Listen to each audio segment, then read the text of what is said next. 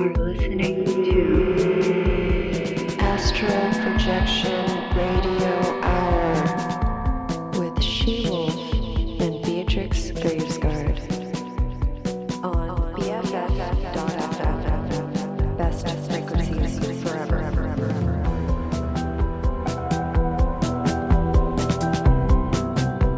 I am strange.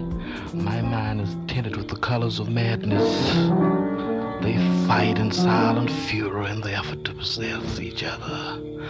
I am strange. I have approached a degree of love that is so unwise. In one world that it is wisdom in another.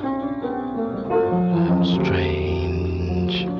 I no longer have respect for hate, for I am stronger than hate. I am contemptuous of both those who hate and those who destroy. I am not a part of the world which hates and the world which destroys. I want a better world, and not only do I want a better world, I seek to live a better life, that I might have the right to be a part of a better world. If I hate and destroy, I have no right to speak of love.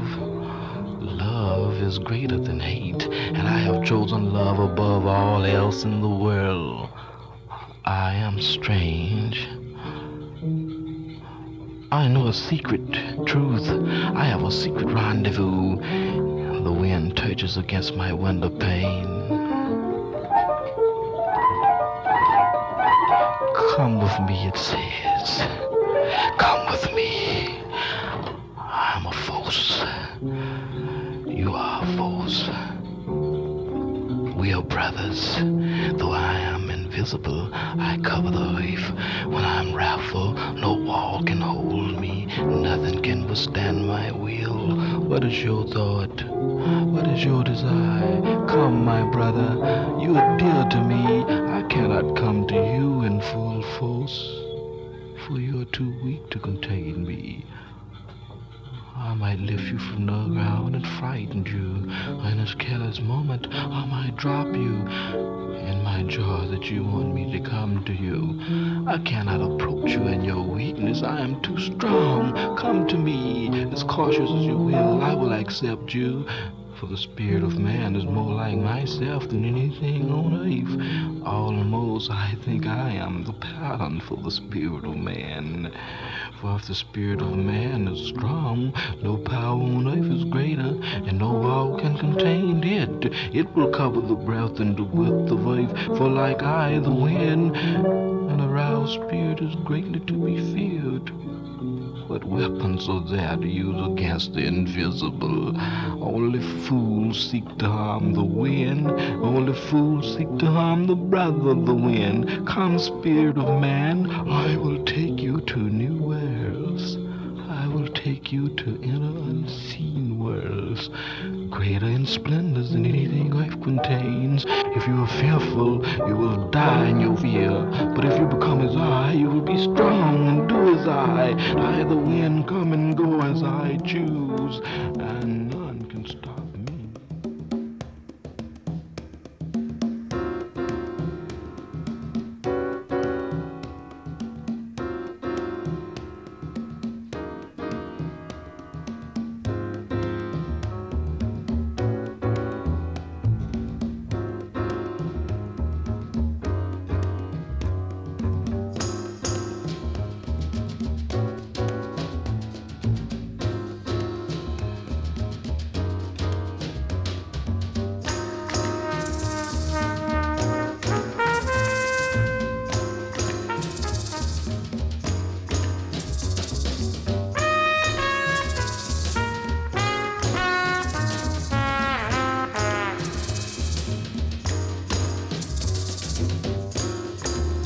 Walking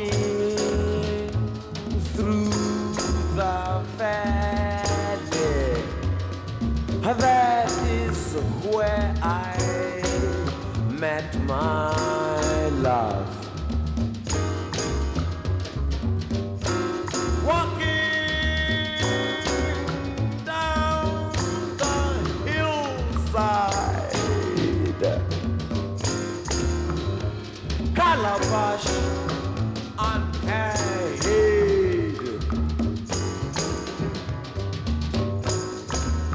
blending with nature. Child of the earth, rain draws earth's aroma, bringing fragrance to the air. Walking down the hillside, like the earth, her aroma,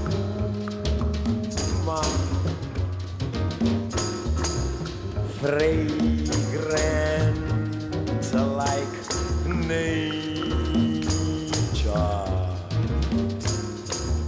Child of the earth,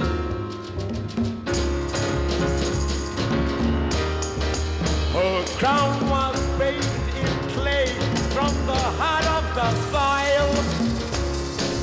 Whoa, necklace of beads, face like the sunshine,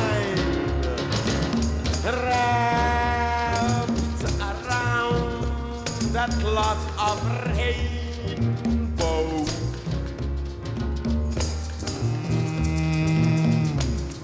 Humming with the bees,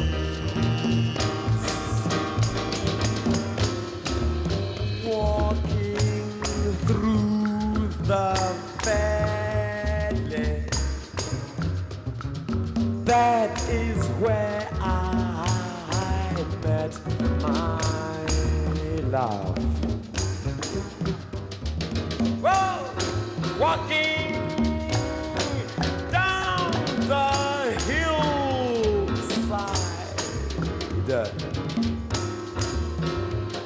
calabash on her head,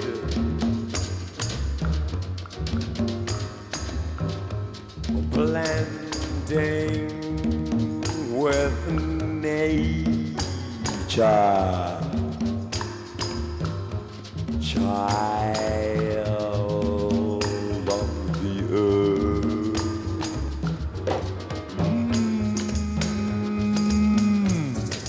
child of the earth.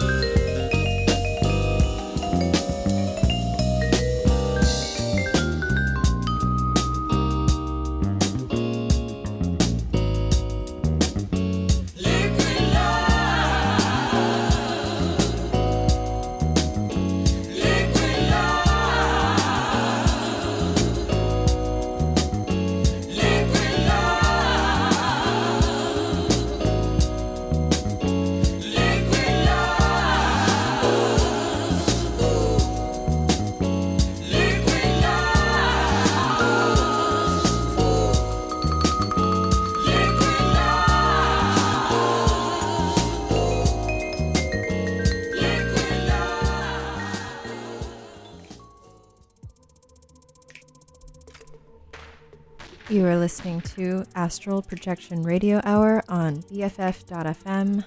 Best frequencies forever. I'm She-Wolf. And I am Beatrix Gravesguard. We'll be casting witchy vibes and sonic spells until 6 p.m. So gather around, light a candle, and levitate with us. You just heard Roy Ayers with Liquid Love. Before that, Hugh Masekela with Child of the Earth.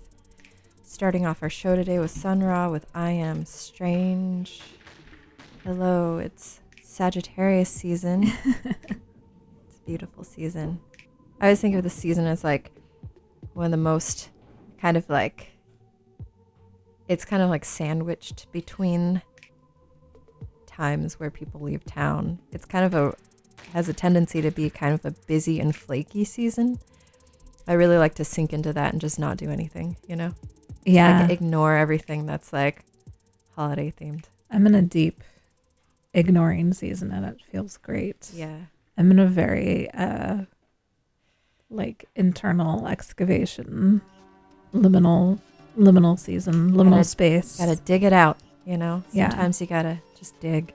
I did a lot of, speaking of excavation, and I would also like to mention the words, you know, like discovery and understanding, which have these roots that have to do with like going underground, which is, I came to that through Robert Macfarlane in Underland, which I finished a couple weeks ago.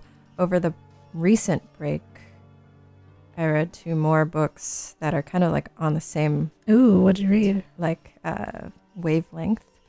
I read first David Wallace Wells, The Uninhabitable Earth, Life After Warming.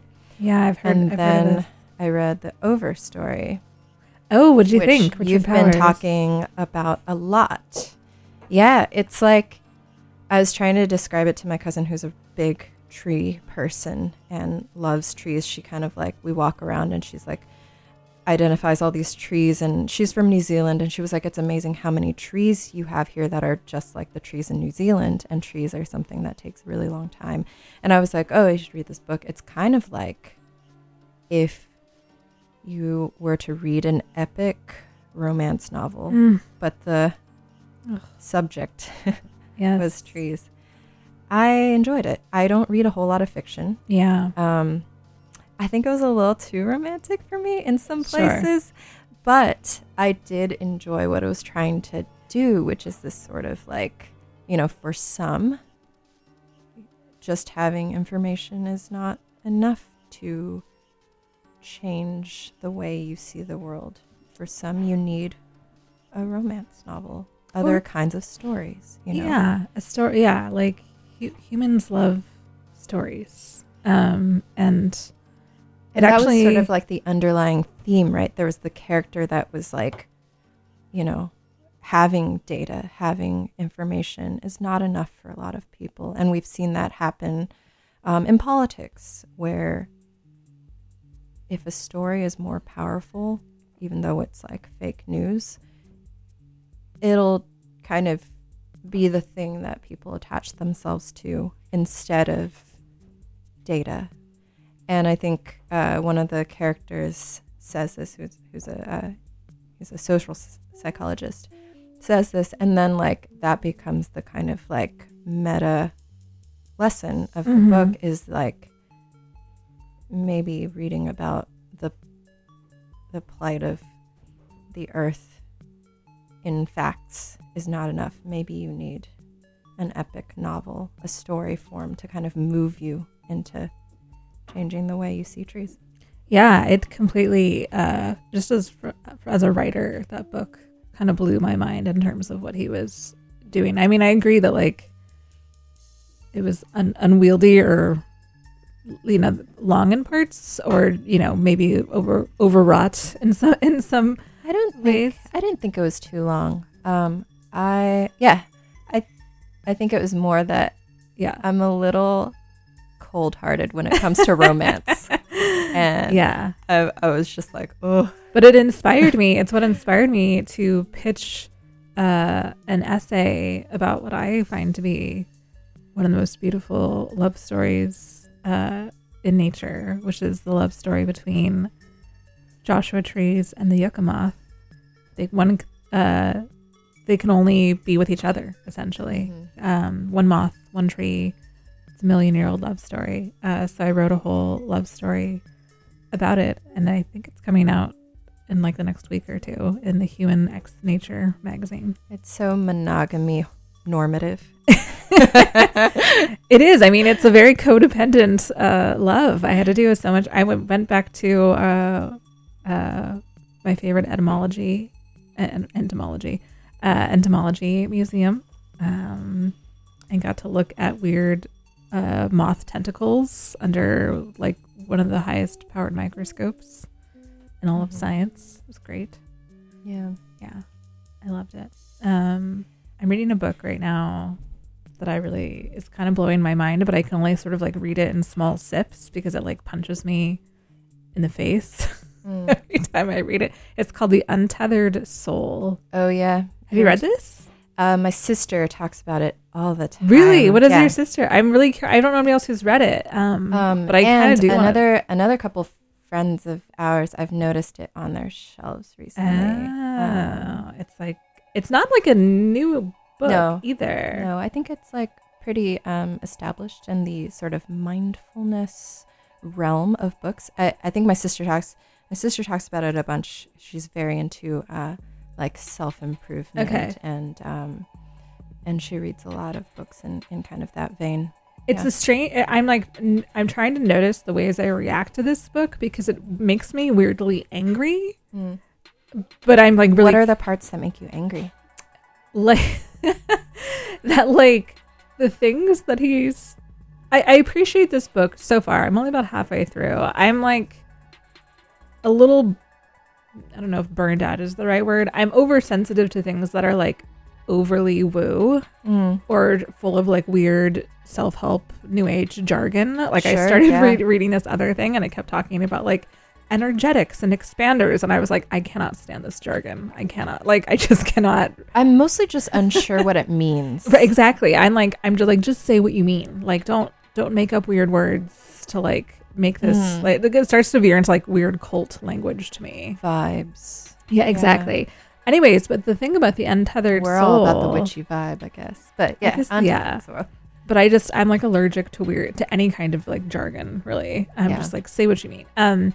Anyway, so the untethered soul, like on cover would like not be a book I would normally be into. It's like written by a guy who's like maybe, I don't know, a yoga person. I'm not into yoga. I'm going to say that right now. It's a meditation teacher, I think. Yeah. And like, I'm horrible at meditating. Like, it's just not a book that I would normally be drawn to, but somebody recommended it to me. And it's so plainly, matter-of-factly written in a very like almost in-your-face way. And it's prescribed as like these things that are very simple. And I think I get angry because it's like things that I really deeply struggle with. And so to have somebody be like, actually, you can just do X. And I'm like, no, I cannot. But I'm like, but then I really think about it. I'm like, well, why can't I?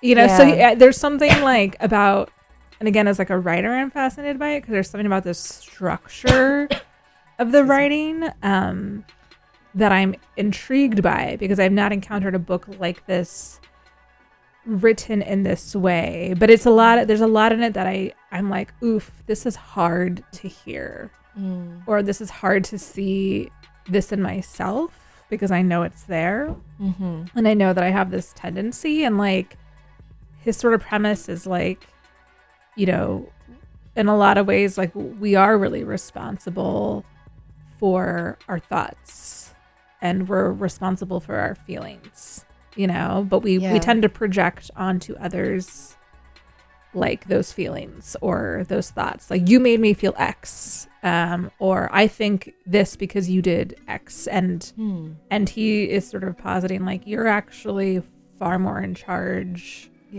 of your reaction to things than you want to believe. I do too.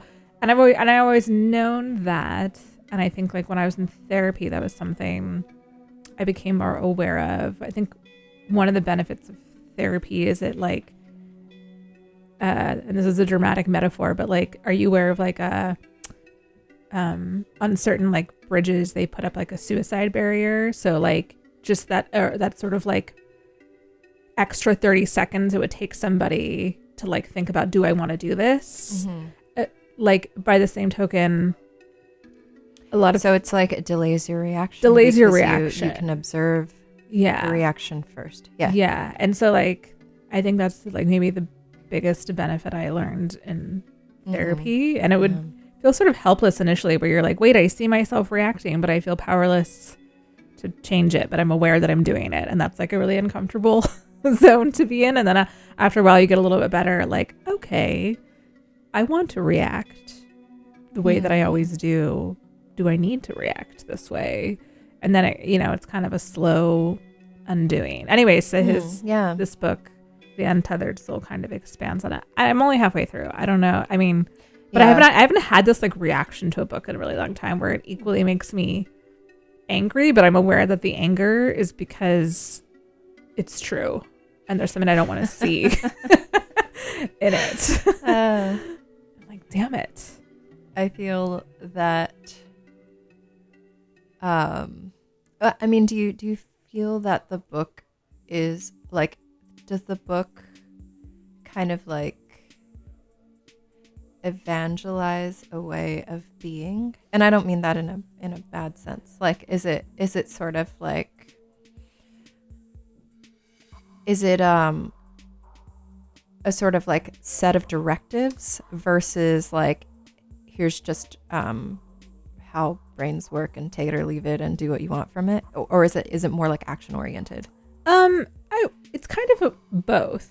I mean, it's written, I think, from like pretty Buddhist principles. So it is sort of like, well, do with it what you will. But like, for example, and again, there must be about the way he writes it, because the first section, I was like laughing hysterically. And in the first part, he's just getting you to recognize how the inner voice you have is like literally a voice. Oh yeah, and my sisters told me about this part. Yeah, where he's like, but who's listening to the voice? And he's like, think about it. He's like, and it's not even necessarily like the inner critic. He's like, for a minute, try this. It's your roommate, right? Yeah, he's like, imagine roommate. you live with this person and they're always on the couch and they won't fucking shut up, and they're like, oh man, did you turn off the lights downstairs? Like, you probably could do that right now. But like, why don't you wait till this like show's over? And then it's like, oh, but then you're going to run up the He's like, he's like, you would think this person was insane because they would just never stop talking. He goes, and every time it talks, it draws your attention to the thing. But you have like really, you feel like you have no control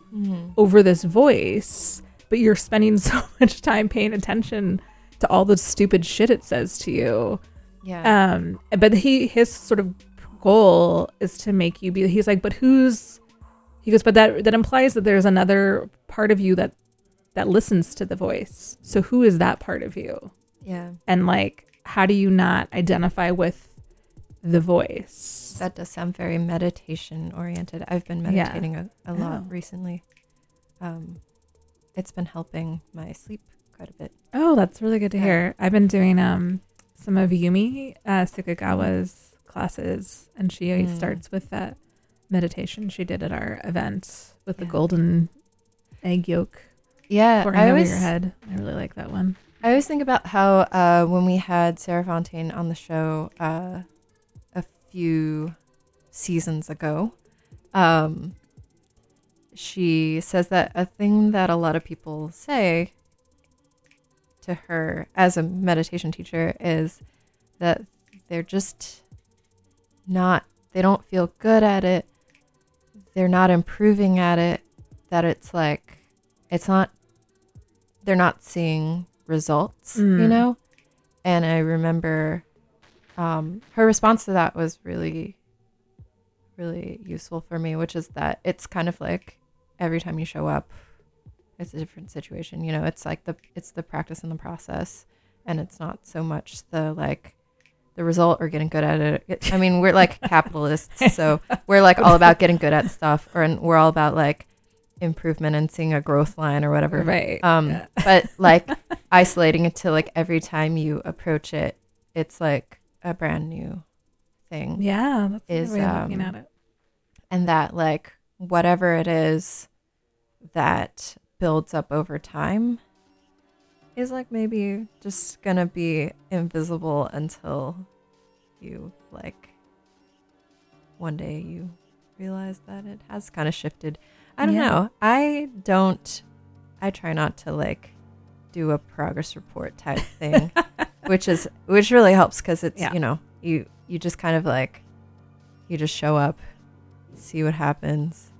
I feel like it helps a lot with those like really discomforting bodily sensations that you have, that sometimes like maybe it's like a reaction to something or just like a discomfort that you have to kind of like let flow through you.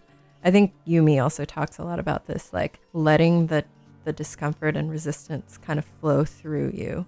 Yeah. And seeing if that like gives rise to, you know, maybe a new way to like, instead of like damming it up, just being like, okay, just tear through me. Yeah. You know, like if that gives rise to a new kind of like resistance to dealing with the bad thoughts, bad feelings, or like the things that you don't want to sit with, you know, just like befriend your demons, as she says. Yes.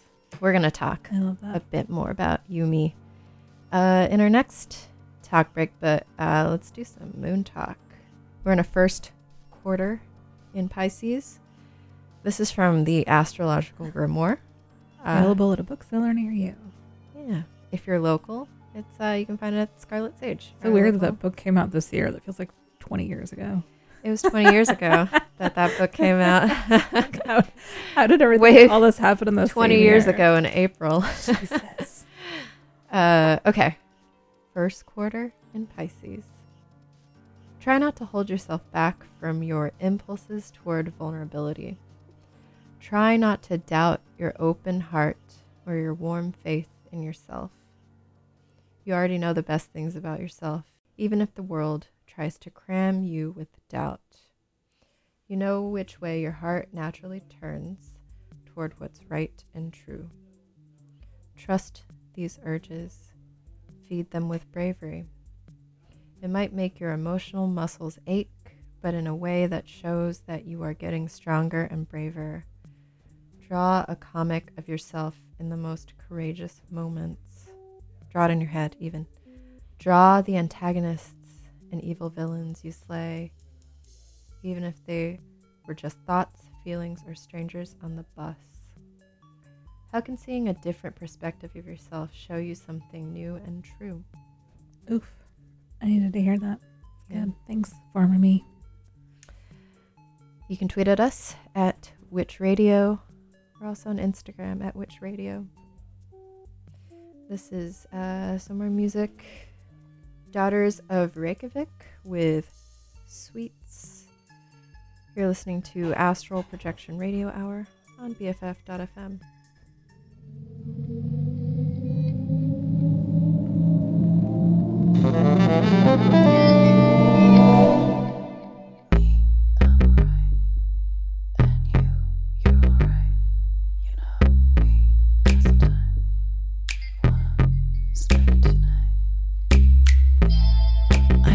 Might be late, but I've got feelings too. So come and meet me. My roommate's out of town. You wanna come around? My TV broke down. You wanna stick around? My roommate's out of town. You wanna come around? I got a lot of sweet you like. Ég og þú, sigaretta og hengirúm. Þetta læt í bænum? Það mjög fullt tungli. Ég meir í stuði fyrir fiskiglas og pínu gúri. Segir alltaf margt, talar alltaf hratt, það enda björn en klukkan orðið margt, komdu niður á baði, mér drullu kallt, og sjáum hvað þú vilt þá. Ég hitti þig niðri, ég fer á háa lofti, sængufötin aftast í skápnum, náttföt í þessu horni, rúmmundir og mig, allir tunglið að sé að horfa á okkur, viti hvað gerist, þú veist það betur en okkur. And you alright, you know, 'cause sometimes wanna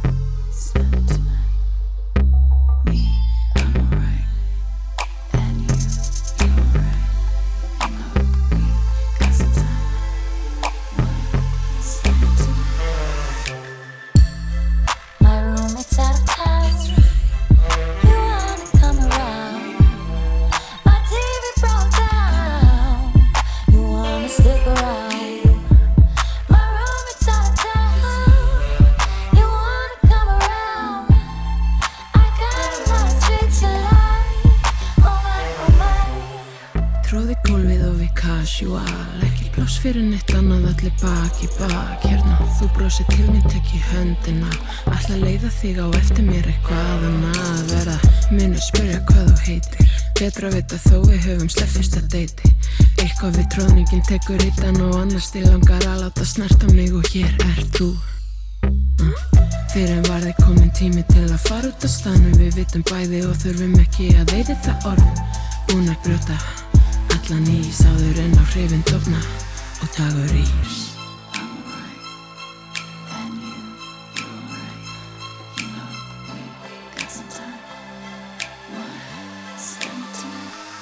Sett meira bensín á eldin, smíð mér undir fellin, vef mig alla inn í satín, silki þrái bara vera þín. Þú og ég og snáka vín í Berlín, kerti friði vín, jarðaberir á fljúandi teppir, þú minn Aladín. Allt í móðu heiti sviti, þvali líka mar og skýri liti, draumur eða talsín byði að klípa mig. Stórar hendur, ég vil meira, ekki hætta, ég vil meira, meira, meira og meira, ég vil bara vera þín. My roommate's out of town, you wanna come around. My TV broke down, you wanna stick around. My roommate's out of town, you wanna come around. I got a lot of sweet you like, oh my, oh my.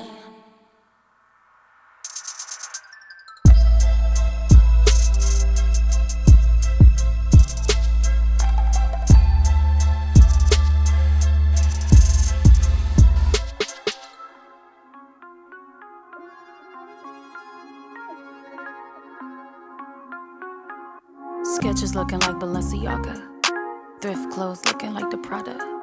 Whole fit lit, it cost me nada. Bitches always talking, I give them all nada.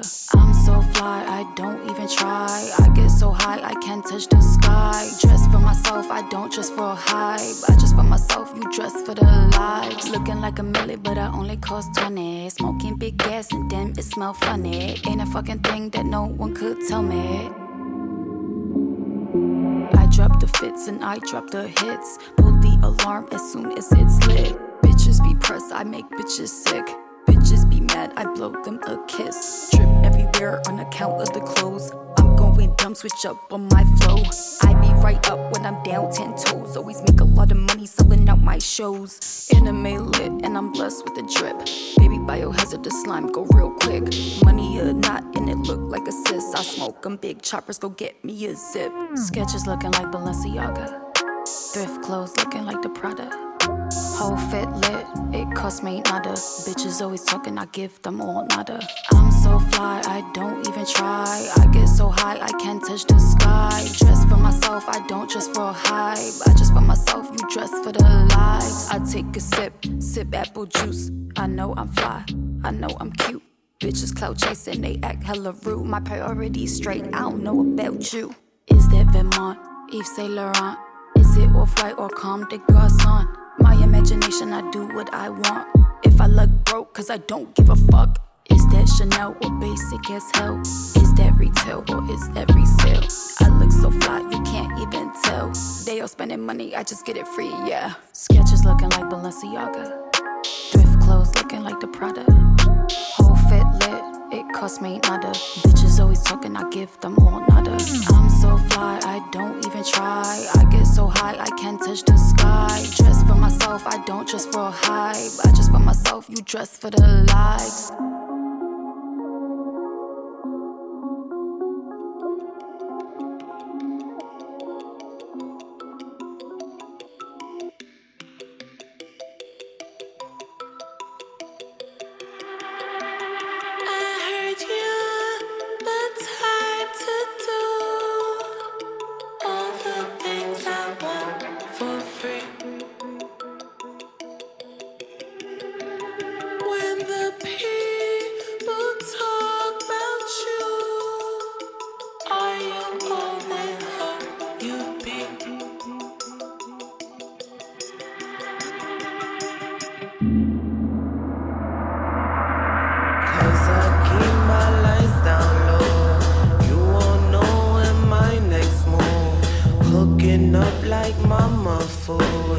Shook you up like spiders do.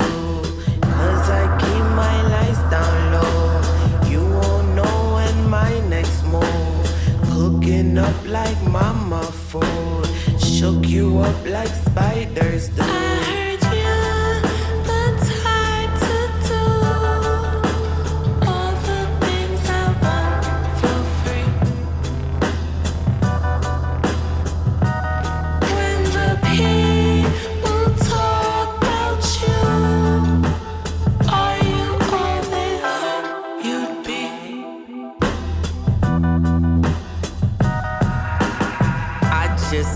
It's funny how bitches in they feelings now.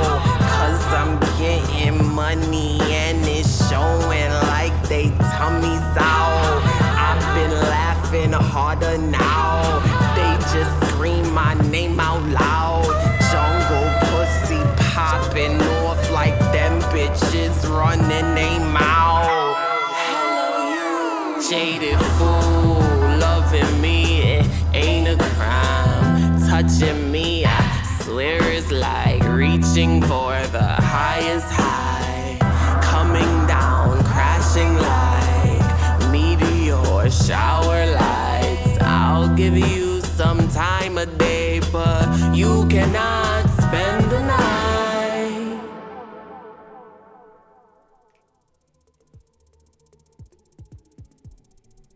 You are listening to Astral Projection Radio Hour on BFF.FM, Best Frequencies Forever. You just heard Jungle Pussy with Spiders. Before that was Princess Nokia with Balenciaga. Starting off that set was Daughters of Reykjavik with Sweets. So we mentioned earlier that we'd be spending a little bit of time talking about Jupiter and Capricorn. I think it moved into Capricorn a couple days ago. It was in Sagittarius for about a year. Which is its home. Its home, yep. And we're in a Sagittarius sun right now.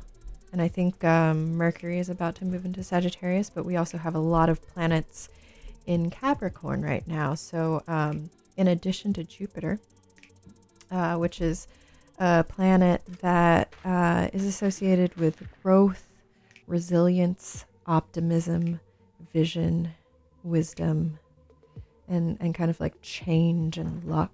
And it's generally kind of positive, a positive kind of planet.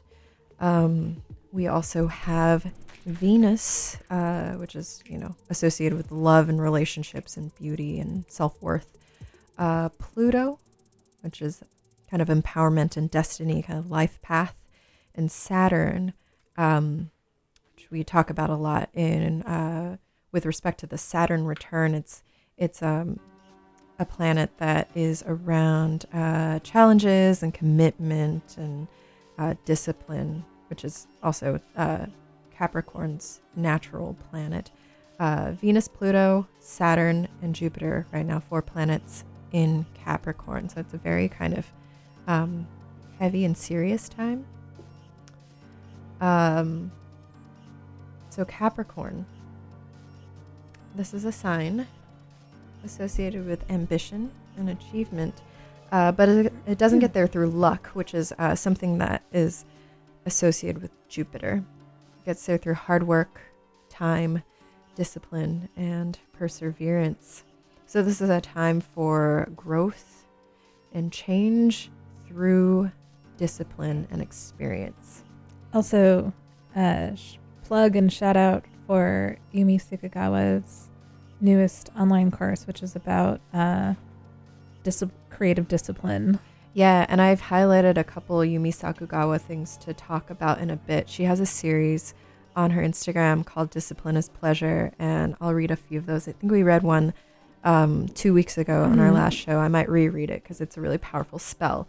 But yeah, more about Jupiter in Capricorn. This is a time of a lot of effort with maybe a delayed result. This time teaches patience in slow transformation. So things are happening kind of under the surface. You might not be able to detect it. It might not be for a while. You might be planting the seeds for months, years to come. So, and if you are like an impatient or impetuous person, I would invite you to like think back in the times in your life where like you have put in the hard work in which you didn't get any immediate rewards from it, but or were able to see later on, like if your future self was like, damn, thank you, former self. Like you lined that up for me. Yeah, this is not a time for instant gratification or even like close gratification in like a close time scale. So I also invite you to kind of feel through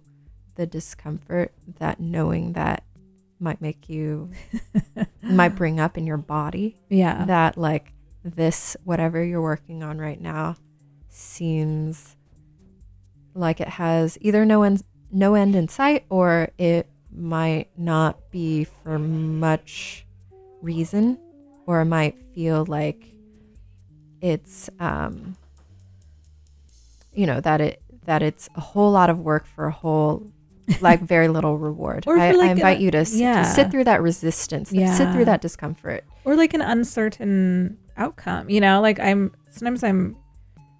so grateful to be older than I used to be, because I'm like, oh man, I've accumulated so many more experiences in which I did something that felt like a risk or uncertain, or I didn't know. I was investing a lot in what I wasn't sure what the outcome was going to be, and it was maybe painful or hard to see in the moment. And I'm like, damn, I'm so glad that I slogged through what that was, because the things that benefited me in the long term were so worth it. And like I've really been thinking, this is so fascinating to me that like we're entering into this astrological time, because I felt this big shift over the last few weeks of like very inward turning and introspective, and like I'm like, oh, I'm in an ingestion phase where I just want to be reading a lot and learning a lot, and starting to be really deliberate and intentional, because I'm planning like some pretty big shifts in the next year in different aspects of my life, and I'm aware of like the effort that's going to take in order for it to have like the outcome that I'm looking for. And I think the me of 10 years ago would be like, whatever, just like jump into the abyss and figure it out when you get there. And I'm like, oh man, it's great that I've like accumulated enough wisdom and experience by this point to like be like, okay, you want to get to point Z, what's all the stuff you're gonna have to. Yeah, I want to also note that like this might be a time where your goals feel pretty clear, but the only obstacle in your way is doing the work, having the prolonged directed slog of effort. That's the only way you get through, is to work through it. And the way you get through that is use your Capricorn gifts, which are systems and structures. Yeah. Use your calendars, your lists, use your boundaries, use your routines, your tried and true rituals, develop daily practices, develop discipline, develop like kind of, I've been recalibrating my relationship to the word discipline and what discipline might mean. And I think it's been a really good exercise of figuring out what kinds of discipline can be an absolute joy, what kind of discipline is freeing, Yeah. And this is also, we have these other facets of Capricorn to consider, not just your work or your output. You're also considering what you want in your life, your relationships, in the ways you walk the world and make your commitments in various ways. And this is a really good time to, one, like ward yourself against burnout, which happens a lot when you have long slogs. It's sort of like, you can think of it as an insurance plan for your future self. Yep.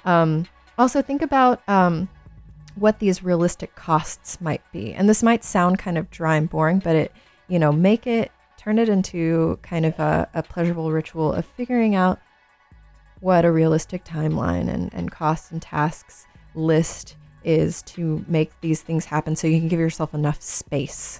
Yeah. Because these things don't just kind of like happen overnight. It might take some serious visioning, and if you can kind of like stick to a regulated plan, before you know it, you'll be there. Also, I've learned to like get kind of excited about different cycles, like, and especially once I can start to sense them shifting, like I'm not somebody who considers myself very disciplined, though I don't think that's actually true. It's just like a story I have about myself that I'm like, I'm irresponsible, I'm so undisciplined, and then I like look at the evidence and I'm like, no, that's probably not true. But you know, once I started to sense, oh, I'm like shifting into this new cycle that seems like somewhat seasonal, but also maybe is part of just a larger cycle. And I'm like, oh, I'm kind of excited to like do like really hard work right now in all senses. And because I'm also excited for then the part of the cycle, because I know at a certain point the cycle is going to change, and then there's going to be a lot of newness. That's like the fruition of this particular cycle. Should we read some Yumi spells? Yeah. Yeah, so she's got this whole series on Instagram. You can follow her at Yumi Sakugawa. And it's all about discipline and an argument. It's sort of her argument for discipline. So I'm going to read a few of these. Discipline is fierce love for your unlimited potential. Discipline is embodied pure bliss in unfolding toward your greatest truth. Discipline combined with self-love is exalted pleasure, forward momentum, allowing yourself to step into new challenges, new adventures, the new powerful being that has always been within you that is not afraid. And here's another one. Discipline in creative practice can be embodied pleasure. It goes like this. When you feel your body clench up in resistance to doing creative work out of fear or laziness or anything, you allow that feeling to move through your body by paying attention to the sensation of resistance and taking slow, deep, mindful breaths. You pay attention without judgment to all the ways your ego brain spins story after story trying to convince you why you shouldn't be doing your creative work. Your feeling of discomfort is just a temporary state, and the best cure forward is forward momentum. As you rise toward your task at hand, you feel the dense energy of resistance transmute and melt away into something like pleasure, maybe even euphoria. The ebb and flow feels something like the ocean waves. And I want to read this one more time. We read this 2 weeks ago, but I just find it so potent.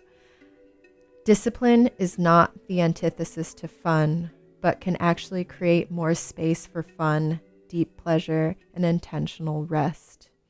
Creating discipline and structure and restrictions in your life does not have to be a punitive process. It can be a pleasurable way to express deep love for your highest potential. When you resist doing something that is good for you, you can be curious about how that resistance feels in your body.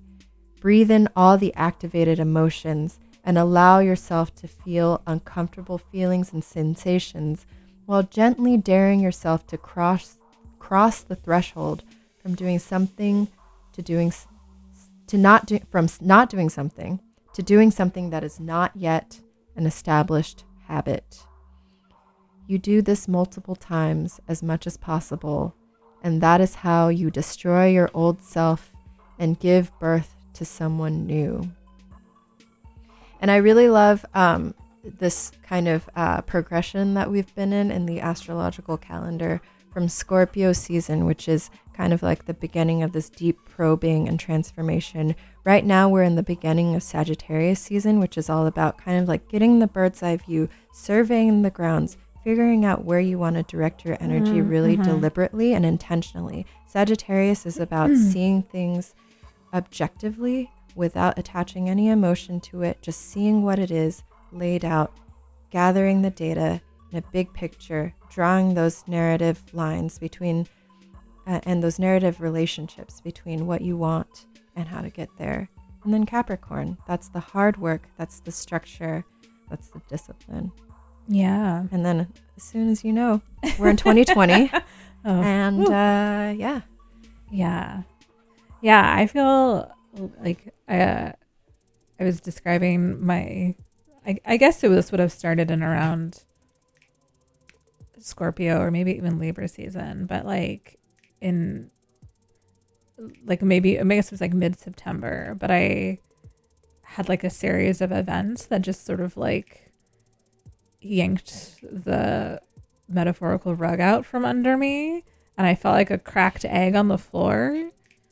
And I was like, okay, I could either like just try to scoop myself up and like glue myself back together as quickly as possible. I was like, but instead I think I'm just gonna like lay down on the floor, and I'm like curious about this vantage point. Mm-hmm. I was like a cracked egg on the floor.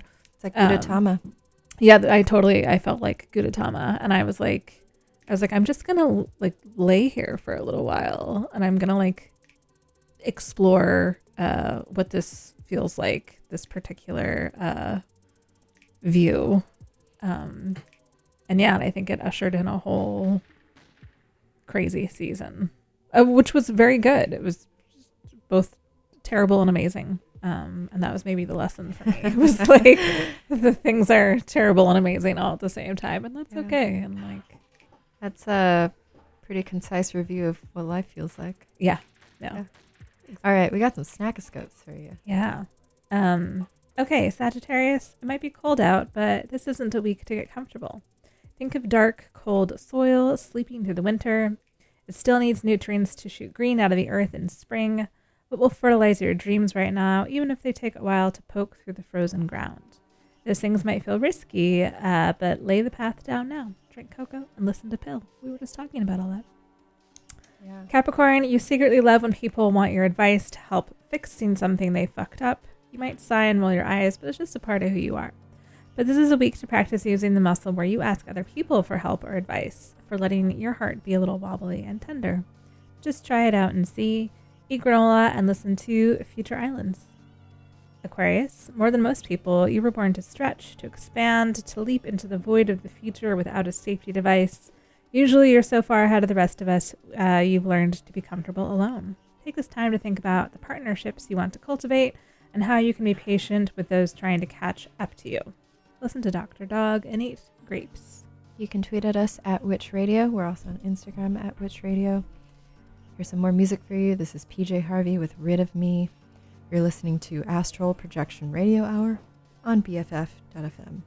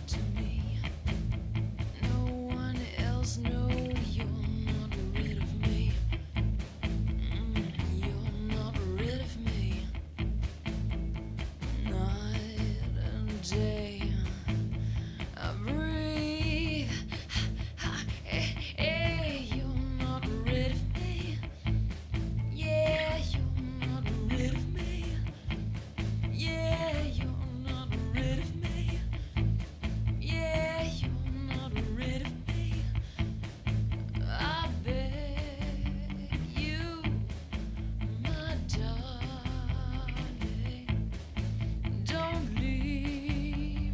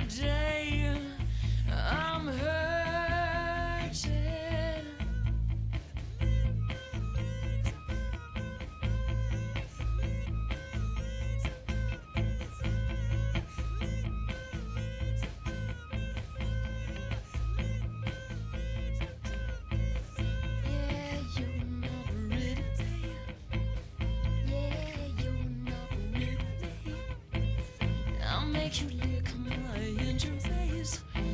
I'm gonna twist your head off, say, till you say, don't you wish you never, never better, don't you wish you never, never better, don't you wish you never, never better, don't you wish you never, never better, don't you wish you never, never better, don't you wish you never, never better, don't you wish you never, never better, don't you wish you never, never better, don't you wish you never, never better, don't you wish you never, never better, don't you wish you never, never better, don't you wish you never, never better. Lick my legs, I'm on fire. Lick my legs of desire. Lick my legs, I'm on fire. Lick my legs.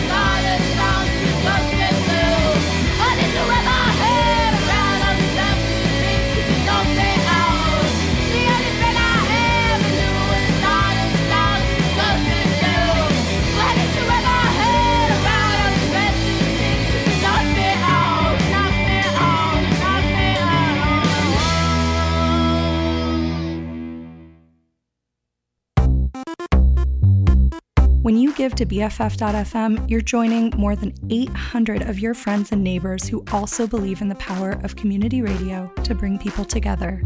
So make your gift today at BFF.FM/donate. BFF.FM, best frequencies forever.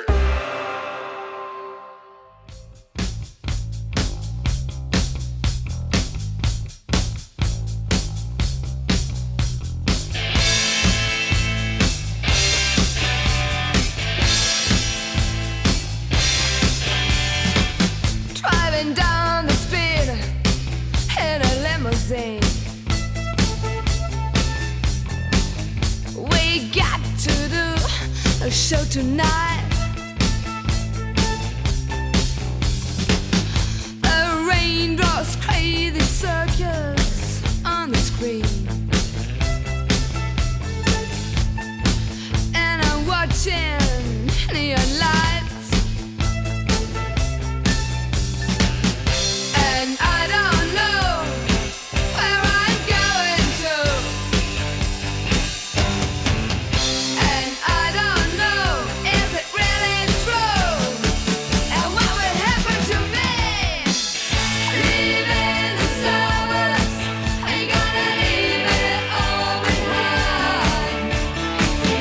Leaving the suburbs, ain't gonna leave it all behind. I got my glass beside my bed, and I got Andy and Nigel on TV. Cold and room service in the night. I look into the mirror. Is it really me? Is it really me? And I don't know where I'm going to, and I don't know if it really true, and what would happen to me. Leaving the suburbs, ain't gonna leave it all behind. Leaving the suburbs, ain't gonna leave it all behind. Leaving the suburbs, ain't gonna leave it all behind.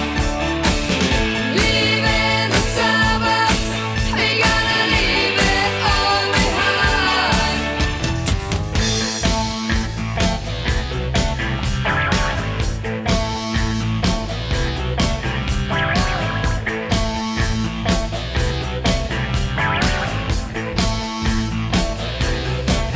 And I don't know where I'm going to, and I don't know is it really true, and what will happen to me. Leaving the suburbs, ain't gonna leave it all behind. Leaving the suburbs, we gonna leave it all behind. Leaving the suburbs, we gonna leave it all behind. Leaving the suburbs, we gonna leave it all behind. Leaving the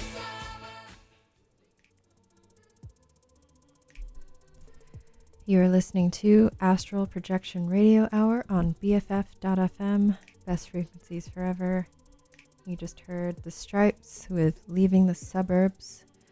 Before that was Screaming Females with Zoo of Death. Starting off that set was PJ Harvey with Rid of Me. We have some Scooby-Doo news. Sure do. Were Why you is- a Scooby-Doo watcher as a kid? You know, as I was reading this, I realized that I have no memory of Oh. having ever watched it, but I have seen the imagery is familiar to me. Like Scooby-Doo is a dog, and there's like a smaller one, right? There's a smaller dog. Is there? Maybe. I don't think there Oh, there's is. not a smaller one? Okay.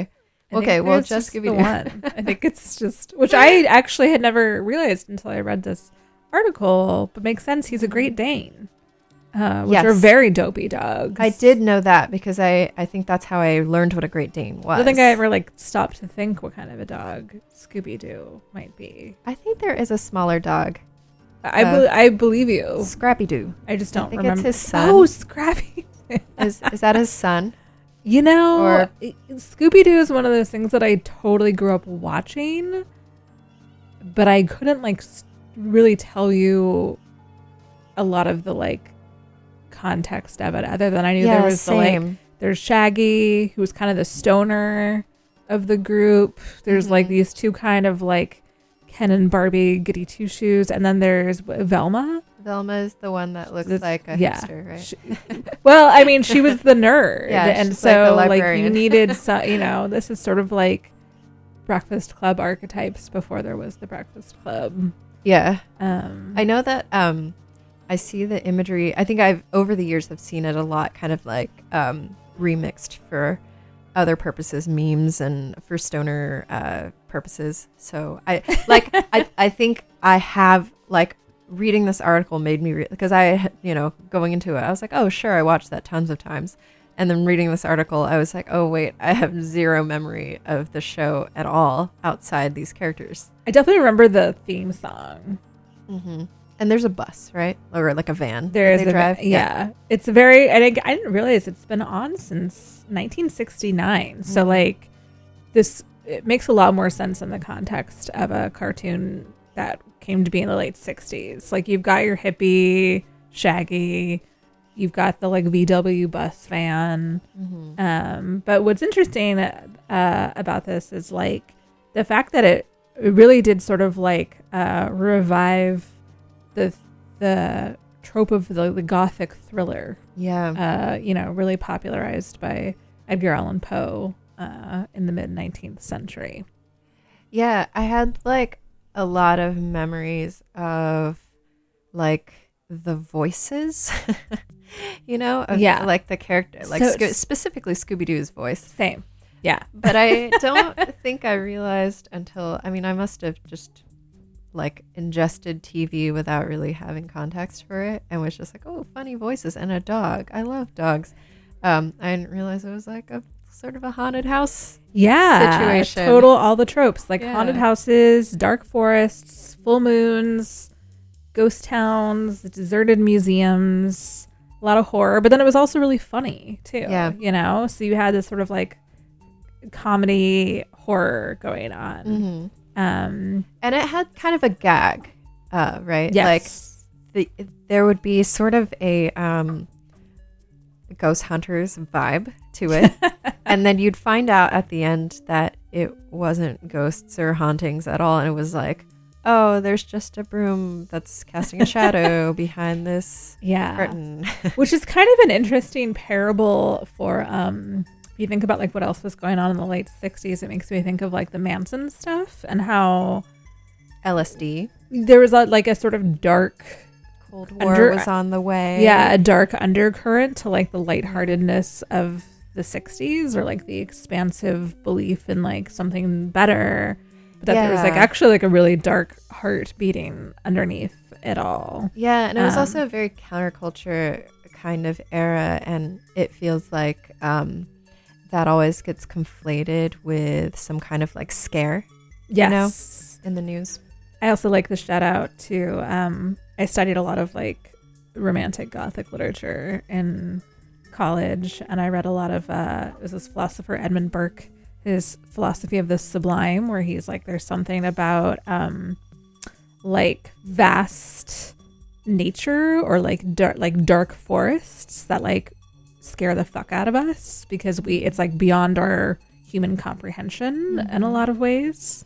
And so that's like a big trope actually in Scooby-Doo, is like nature sort of invoking this terror of the imagination. You know what movie did that so well? This may have been a little bit, I don't know if you saw this in the theater or it was before your time, The Blair Witch Project. So I didn't, but fun fact, when I was in the theaters, I have these two cousins that I just saw over the holiday break. One of them is visiting, they're sisters. One of them is visiting from New Zealand. They used to live in somewhere on the East Coast. And one of the actresses in the Blair Witch Project was one of their classmates. Oh. And I think I must have been early in elementary school. And I remember them telling me like, oh yeah, one of our friends is like in the Blair Witch Project. It's really cool. And I told someone at school that, and they were like, oh my God, that is so tragic, because they thought it was real. They were like, this is like a real, like, and I was like, no, she's an actress. It's a movie. I still haven't seen it, but I remember like, that was like so horrifying to the people I told. It was such a strange time because I don't think a movie like that could get made now because people are too savvy. You know, like we already don't believe anything we like see on the internet. And it was kind of this last innocent time, like where you could do kind of weird viral marketing of a movie in an underground way that would make people believe this was because a lot of people believed that was real because it was ostensibly like found footage, right, of this like camping trip. And now it's like we're all too smart. We're like, yeah, whatever. This is a total like marketing scam or but it like fun fact. Oh, go ahead. But I saw it in the theater. I think I was way too small to and like was, be allowed to see that in the theater. But what never seen it. What that movie does so well in a like sublime way is like you don't actually really see anything in the movie because it's all like handheld cameras and they're camping and it's dark and like it's all the suggestion of what's there versus like what's actually there, which is really what a lot of the Scooby-Doo sort of mystery is in a lot of ways. Fun fact though about this actress Heather Donahue. Yes, she has since become a writer and a medical marijuana grower, and she lives in Nevada City. Makes sense. Yeah, I will say that movie made me not want to camp for many, many years. Not want to go camping. But yeah, so Scooby-Doo.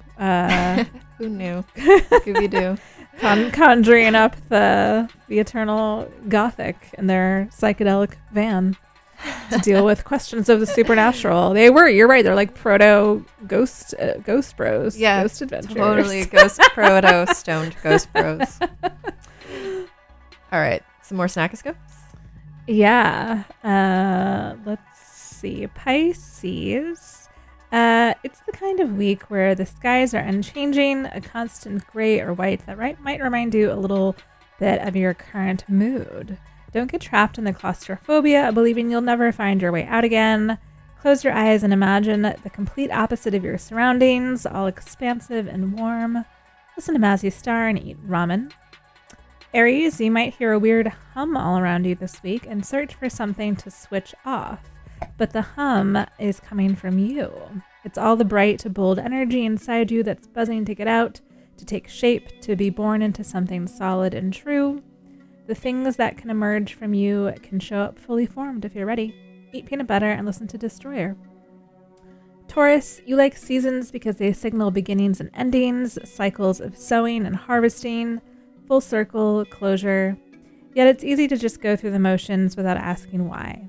As the season shifts into winter, take a deeper look at the practices you have around moving from one emotional season to the next. Listen to Teen and eat fried chicken. And you can tweet at us at Witch Radio. We're also on Instagram at Witch Radio. Here's some more music for you. This is Jenny Hval with Hi Alice. You're listening to Astral Projection Radio Hour on BFF.fm.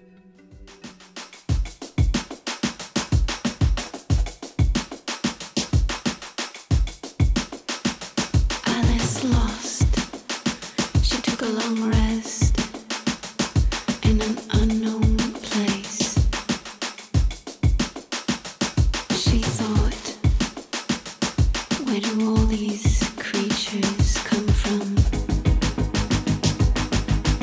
And why are they here? Like in a club of fur. Strange feeling, they must be drawn to something.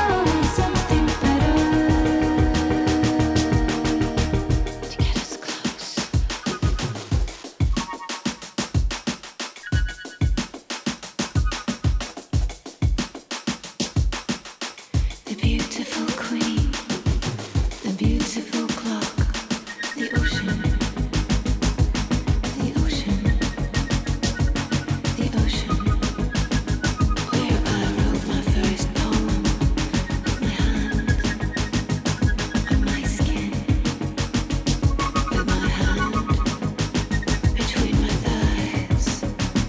I must be drawn to something.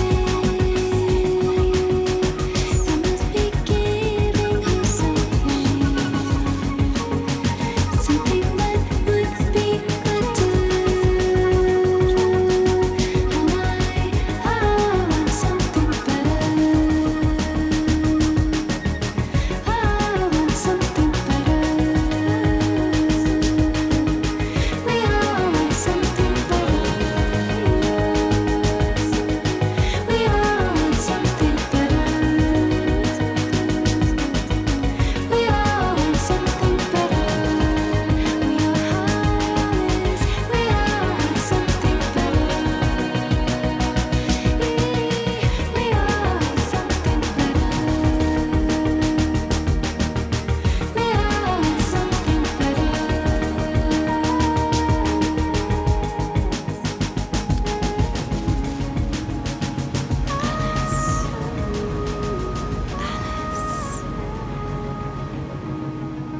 Alice.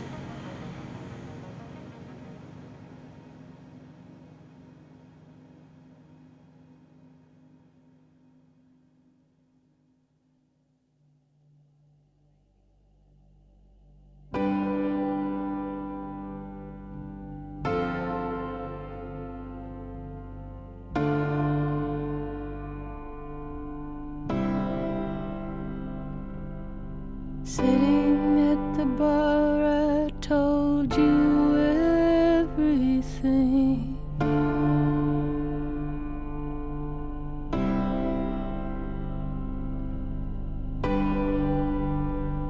You said, holy shit. You almost died.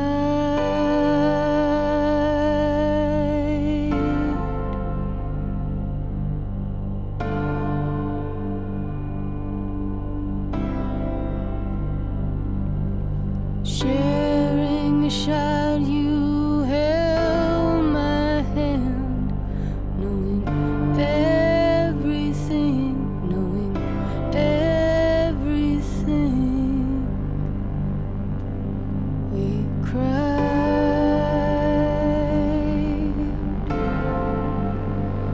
I told you everything about everything.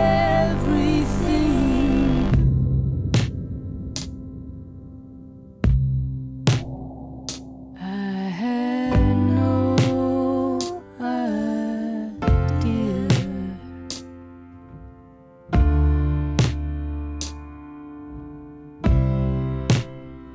I had no idea.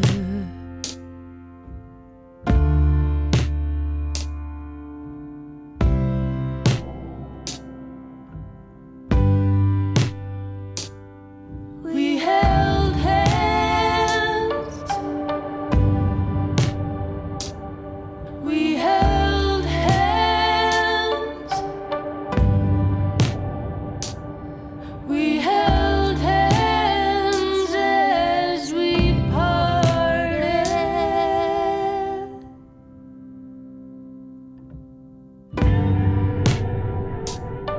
We knocked knees. We knocked knees as it started.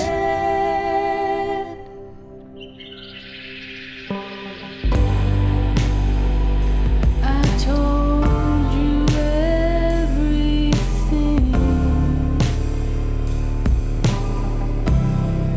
about my first time. I told you everything.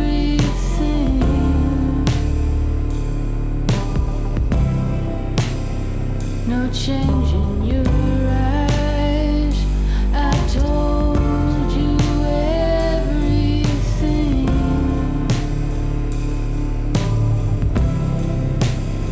no changing my mind.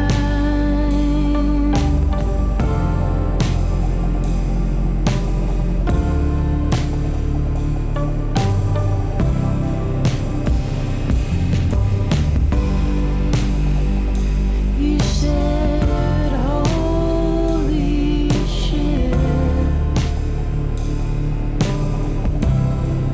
we almost died.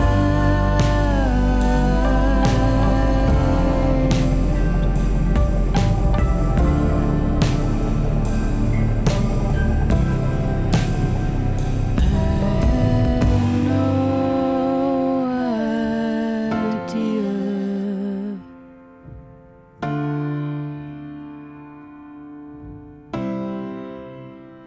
I had no idea.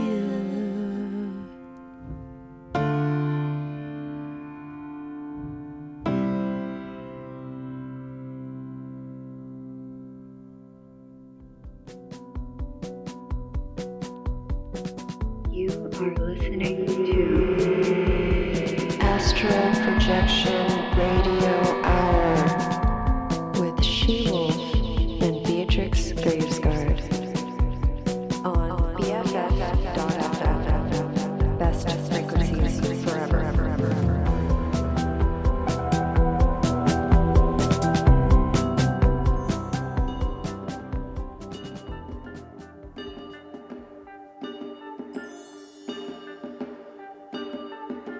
Blue for the blue I feel when I'm feeling down, and the ground feeling down, that could be most any day. Green for the eyes, take a look around when the sun goes down, and the sun goes down in the strangest way. Red for the light, gotta stop this thing, find a song to sing, that is everything that I meant to say. I meant to say.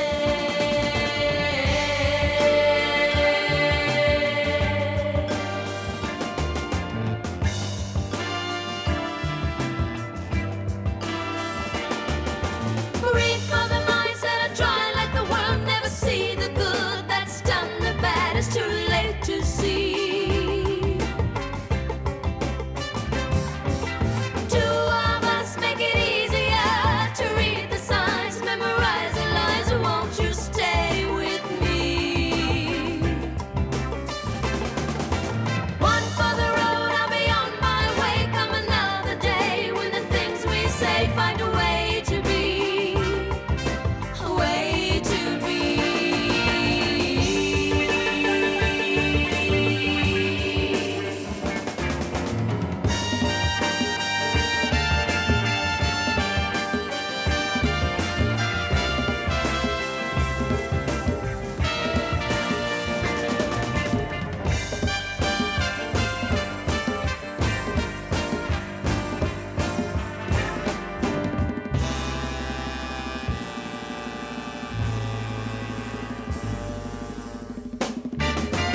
Autumn calls for change of gear, bringing winter near. Oh, I've screamed the ground, skies are fine. Winter time is a razor blade that the devil made. It's the price we pay for the summertime. Spring days come and it's hard to know where the rain comes from, where the children go. It's a nursery rhyme, a nursery rhyme.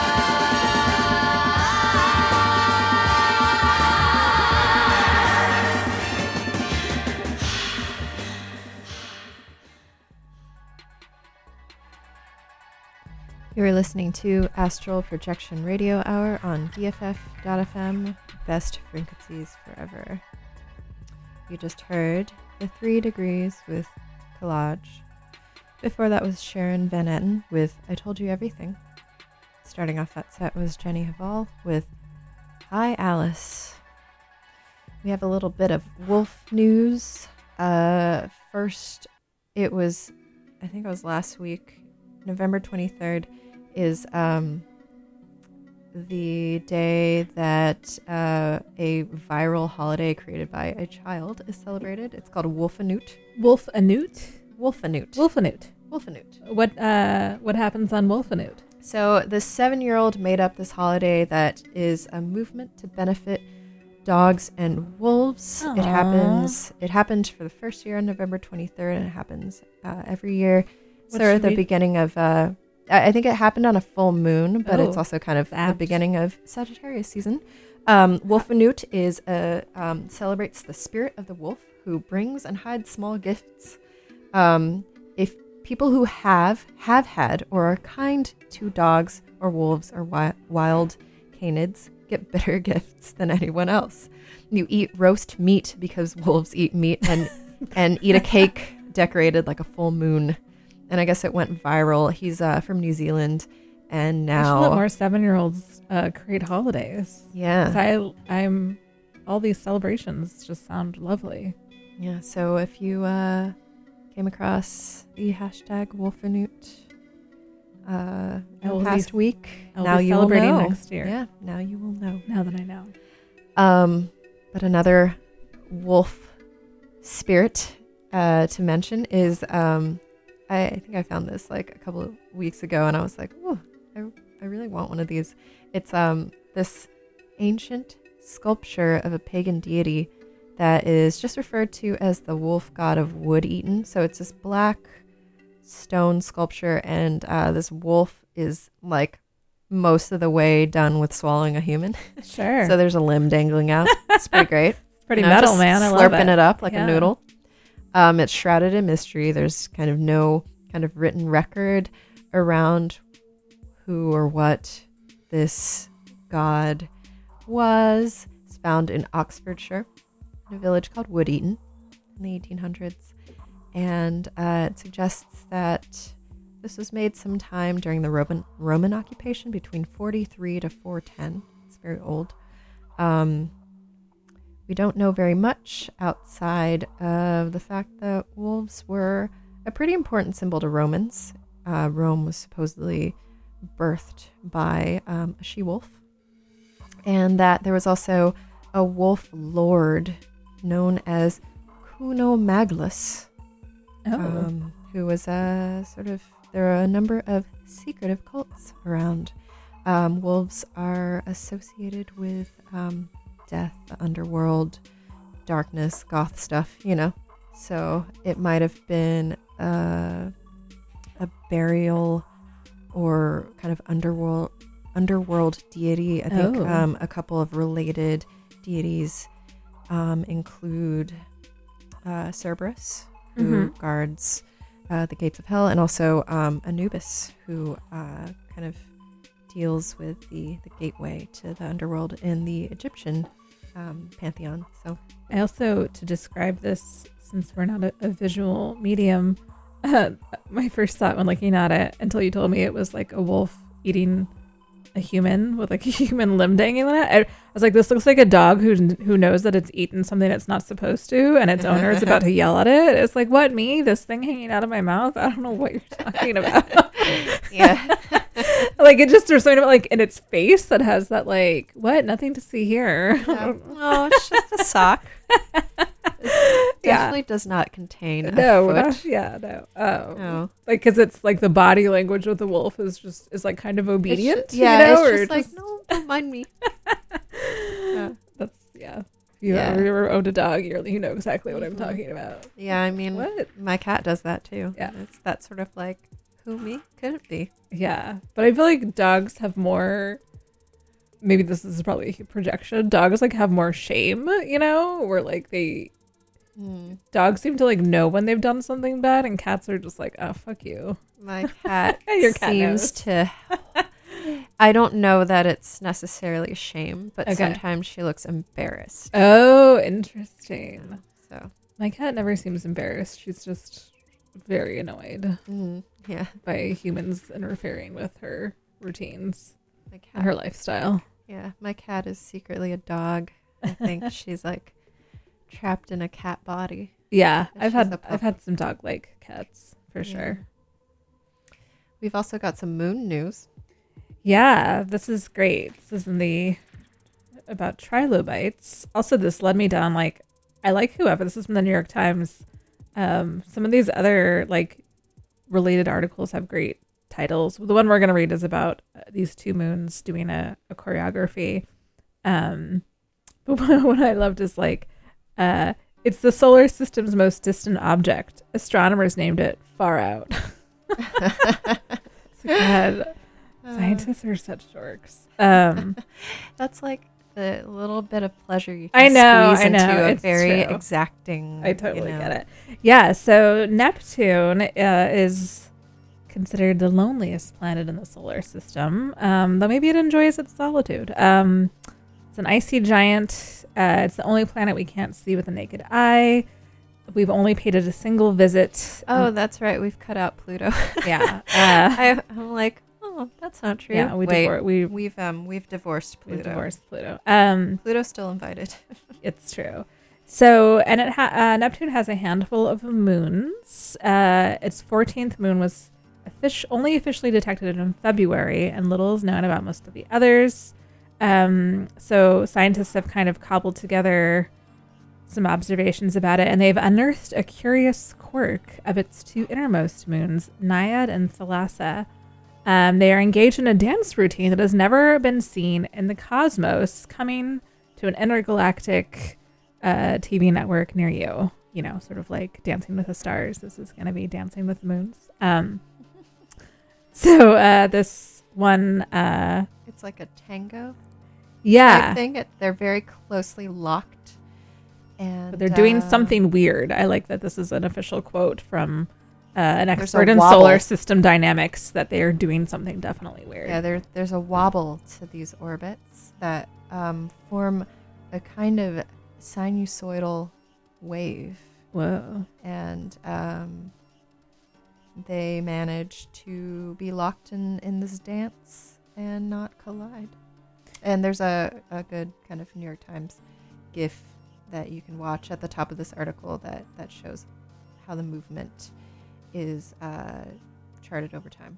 I also like how obvious it is that the writer of this article just looked in the thesaurus for different kinds of dances. And so I think I'll call it's called a strange salsa and also a repetitive cha-cha, which I think a dance nerd would quibble with, because those are two different dances.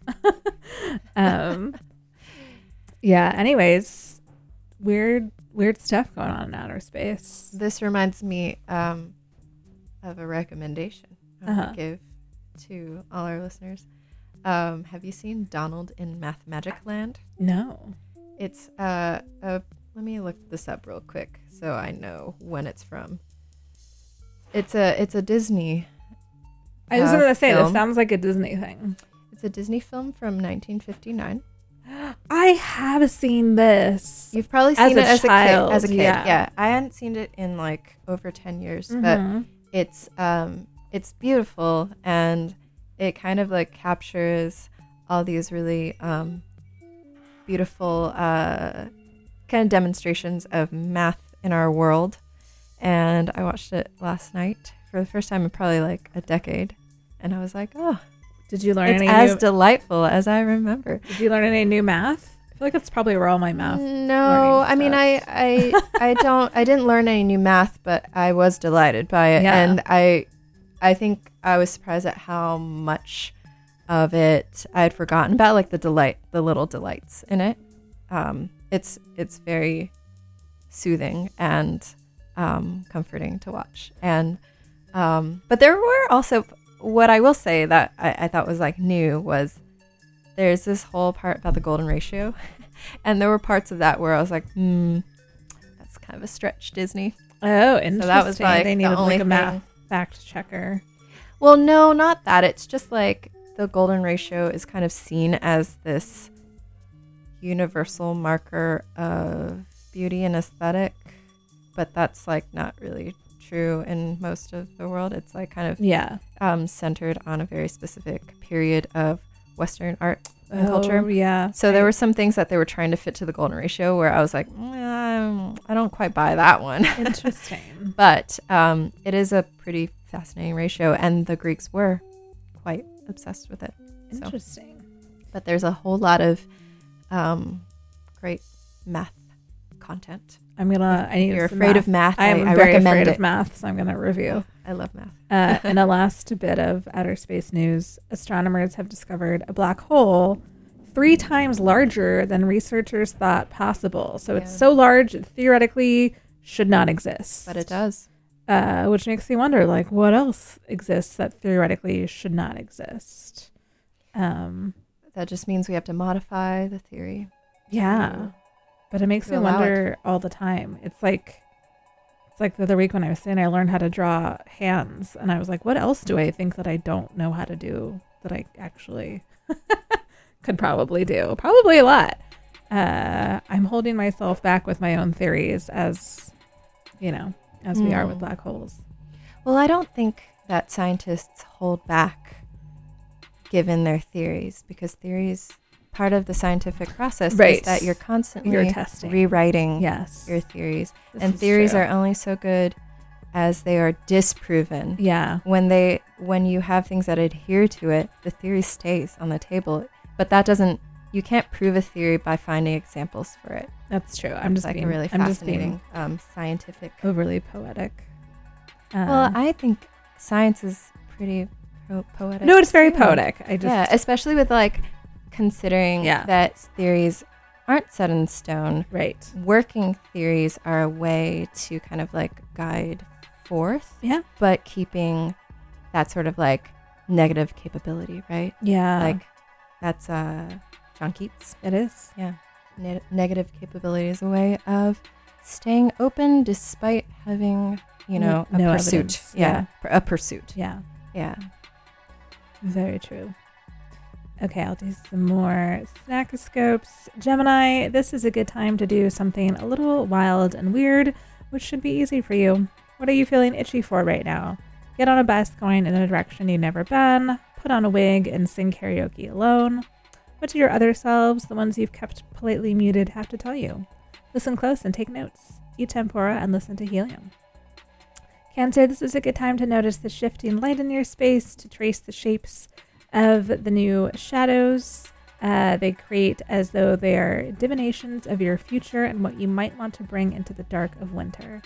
Think about the ways light and shapes have things to teach you about what it means to be a person in the world. Eat a muffin and listen to Sun Ra. Leo, although you might want to take center stage right now, this is a better time to be a supporting character in someone else's life. How can you inhabit that role fully? What does it mean to show up for someone, to hold up the spotlight to their best angles and allow them to shine? You might find it enriches your own experience. Eat cheese and listen to Beirut. And you can tweet at us at Witch Radio. We're also on Instagram at Witch Radio. We're going to play another short set, and we'll be back with our last set of snackoscopes. This is Malaria with Your Turn to Run. I will be your only one. You're listening to Astral Projection Radio Hour on BFF.fm.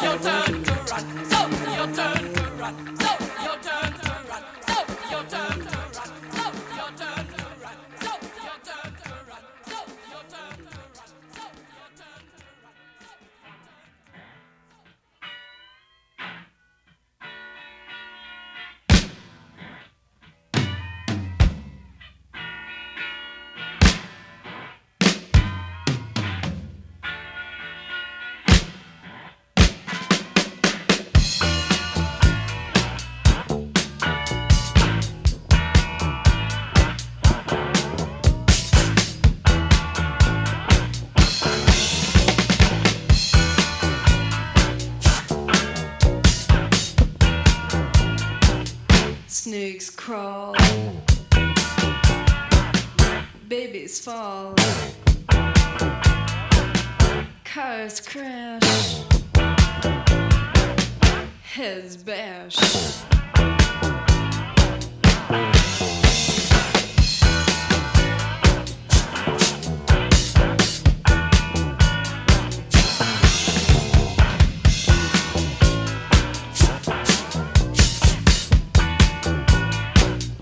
Rats bite, boys fight, noses run, girls have fun.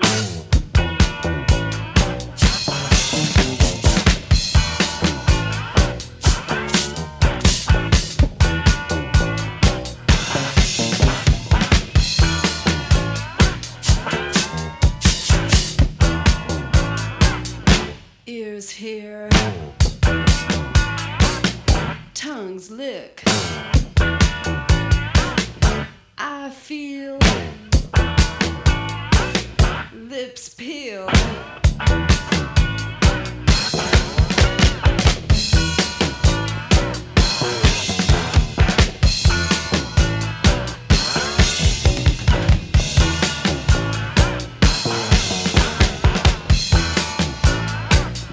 Boys wank, limp crank, phones ring, ding-a-ling.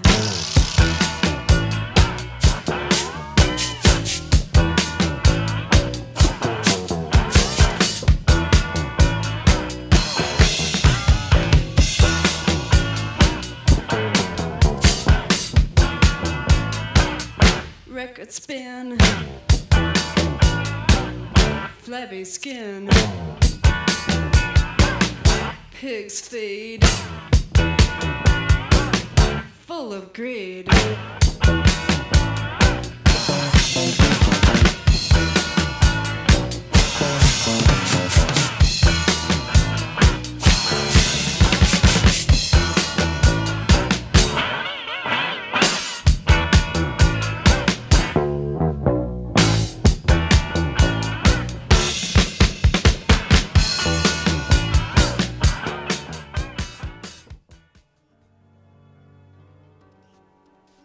You are listening to Astral Projection Radio Hour on BFF.FM, Best Frequencies Forever. You just heard Bush Tetras with Snakes Crawl.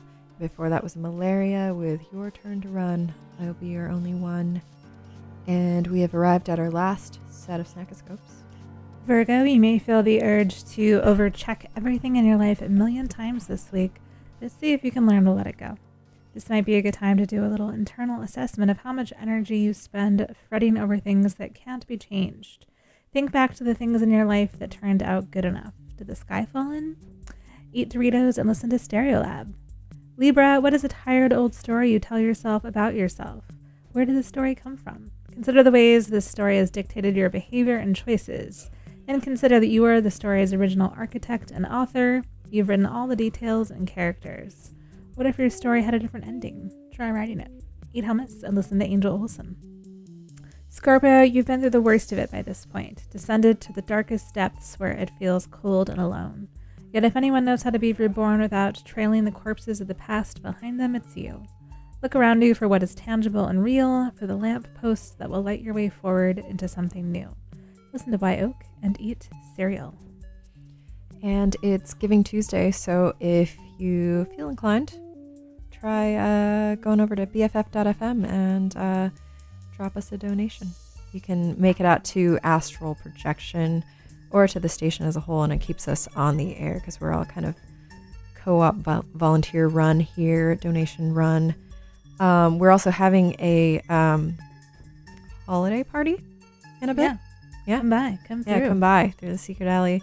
There's a bunch of prizes. I think we have a pretty special witch pack this year.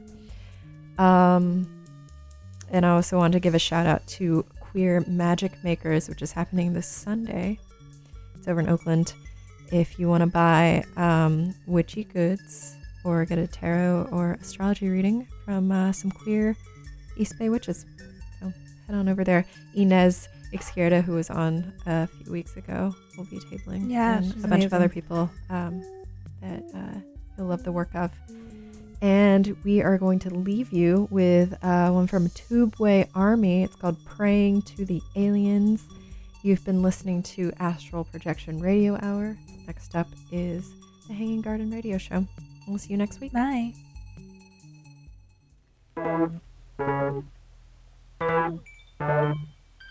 Thank you.